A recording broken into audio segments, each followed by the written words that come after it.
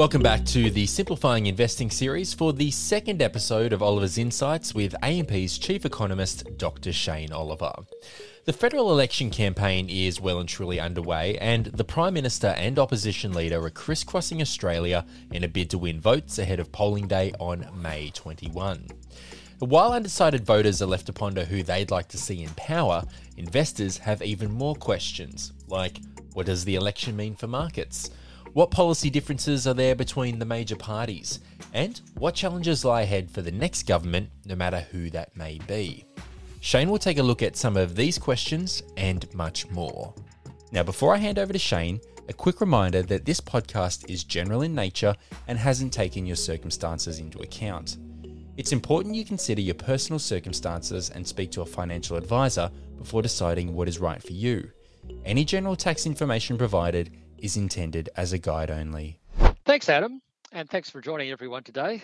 This week we're going to have a look at the 2022 Australian federal election. I guess someone looking at the Australian political landscape since 2007 would be forgiven for thinking it's become a bit less stable than it used to be. That's certainly been the case. We've seen 6 changes in Prime Minister since that period. We've seen minority government at times, and we've seen a rise in the importance of independence. This has sort of led to an environment that's made it a bit harder to implement sensible, visionary, long-term policy making. So that's the downside. I guess we have seen a bit of relief over the last 3.5 years with Scott Morrison being the longest serving Prime Minister since John Howard. But naturally, uncertainty is rife going into the election campaign and into the election. But I would point out that the differences between the two parties are far less substantial than they were back in 2019. So what are the polls saying? Right now, the polls give Labor a two-party preferred lead of around 54 to 46%. We have seen a slight dip since the start of the election campaign, and Labor's primary support has dipped slightly. But bottom line is that the polls have Labor ahead of the coalition.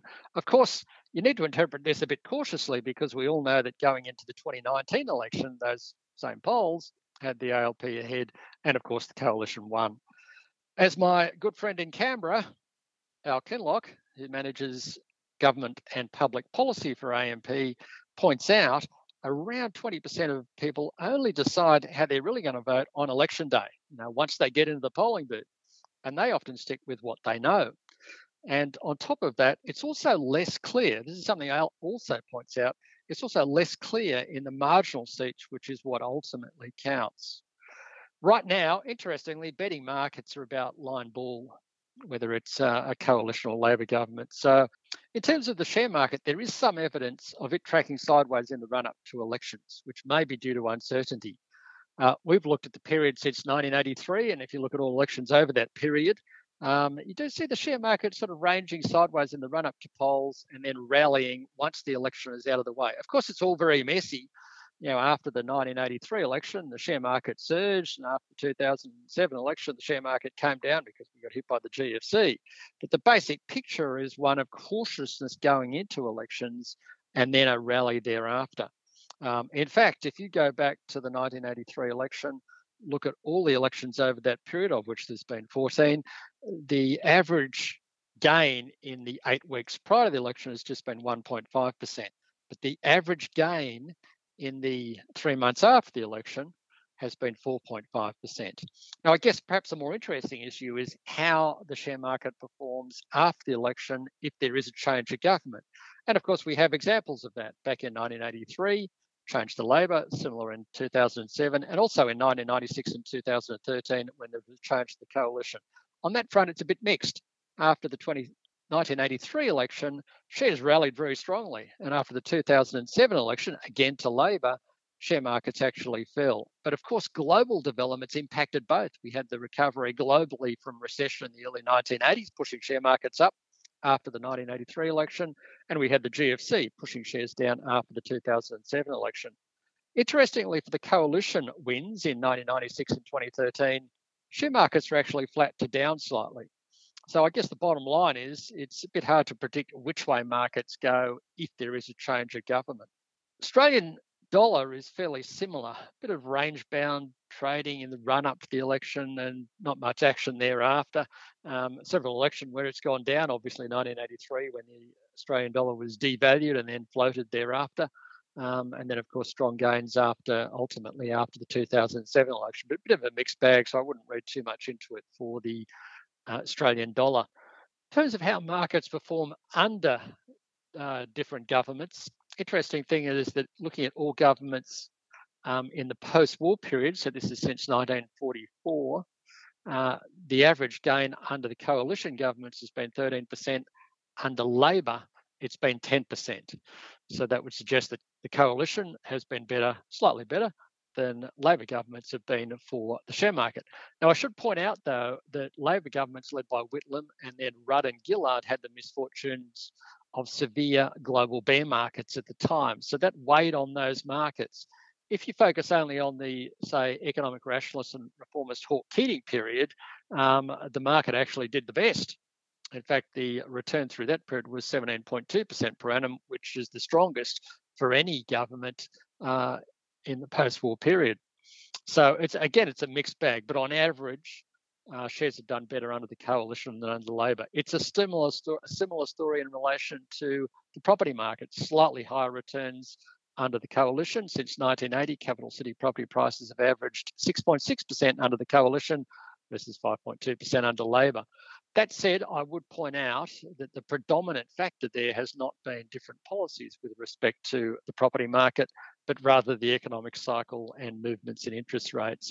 I should also point out that often in Australia anyway, not necessarily overseas, but in Australia anyway, it tends to be the case that once a government takes over, they are forced down a fairly centralist path, adopting mostly rational policies. And that's because if they want to see living standards rise and then have any prospect of being re-elected, they have to go down a path which is fairly centrist and fairly sensible. So that would augur well for whoever takes over once the election occurs. In terms of the policy differences this time around, this gets into the actual situation we're currently facing. I must admit the differences this time around are quite minor. I think we all think of the 2019 election, big policy differences between the coalition, the government at the time, and Labor.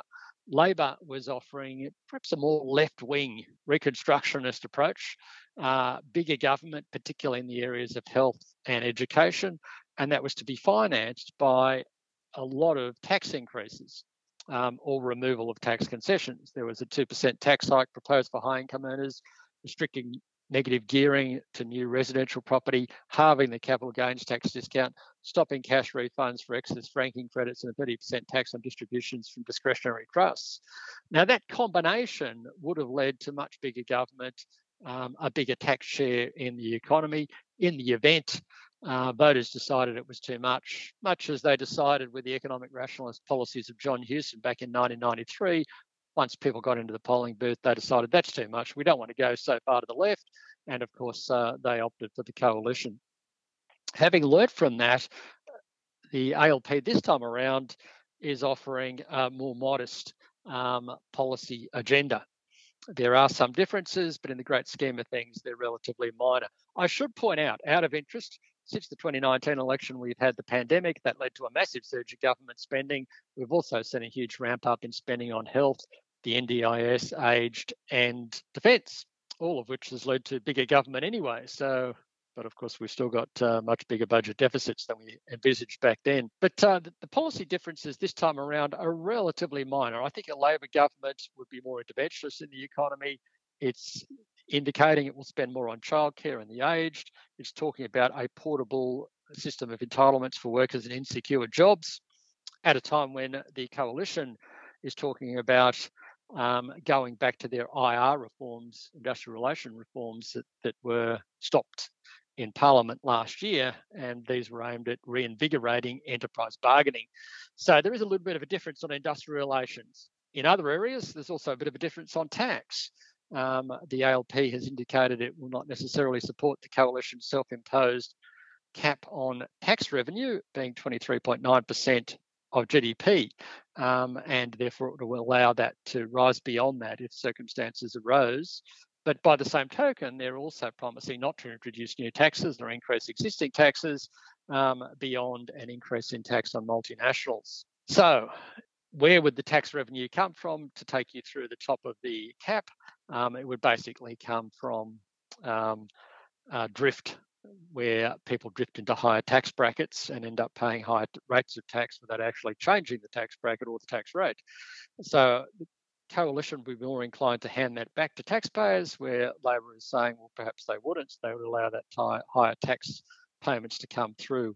Labor is also talking about tighter carbonisation commitments with a faster reduction of emissions by 2030, 43% cut proposed, below 2005 levels, whereas the coalition is talking about a 26 to 28% cut by 2030. So there's obviously differences on that front. But in the great scheme of things, these differences are relatively minor. The similarities are in fact more noticeable. Like the coalition, the ALP is largely seeking to repair the budget through economic growth rather than austerity. I know they're talking about cracking down on waste, but usually both sides of politics say the same thing. You may recall the focus on budget repair in the initial years of the Abbott government back in 2013, 2014 in particular. So often there's a focus on waste, but the ALP is mainly focused on getting the budget under control, like the government, through economic growth rather than austerity. The 5 key priority areas of a Labor government, energy, skills, the digital economy, childcare and manufacturing, have a big overlap with similar priorities under a coalition government. The only area there which is not the same is childcare. So not much difference there either. Weighing it all up, I reckon there might be a bit more nervousness if it looks like Labor will take over in a majority government, but I don't think it would cause a major upset for investment markets. The bigger risk would probably come if there's going to be a hung parliament, and I'm going to talk about that in a moment. What are the key challenges for the next government? I reckon there's 3: getting the budget back under control. And of course, we saw the most recent budget project deficits for as far as the eye can see. So that's obviously going to be an ongoing issue going forward. And at some point, will require a serious discussion about spending and taxation in the economy. Boosting productivity growth. Now, this is a big one. One of the reasons the Aussie economy did so well in the 90s and 2000s was because of the economic reforms that were put through, firstly by the Hawke and Keating governments, and then through the Howard and Costello era, particularly into the 2000s, early 2000s. Since then, we've seen productivity growth wane. Why does that matter? It's basically because growth in productivity, or growth in output per hour worked, if you want to put it technically, is what drives growth in living standards and growth in real wages. If we want to see decent growth in living standards and decent real wage growth, we really do need to focus more on boosting productivity, doing things such as reforming the tax system, making sure the education system is firing appropriately, industrial relations reform and competition reforms. Unfortunately, neither side of politics is offering a lot on those fronts. And finally, the third big issue, I think, is housing affordability. And unfortunately, neither side of politics is proposing much on that front either, or not that you would regard as having a significant impact. Concluding comment, basically, I don't see a huge difference between the two sides of politics. I don't see a huge impact on investment markets.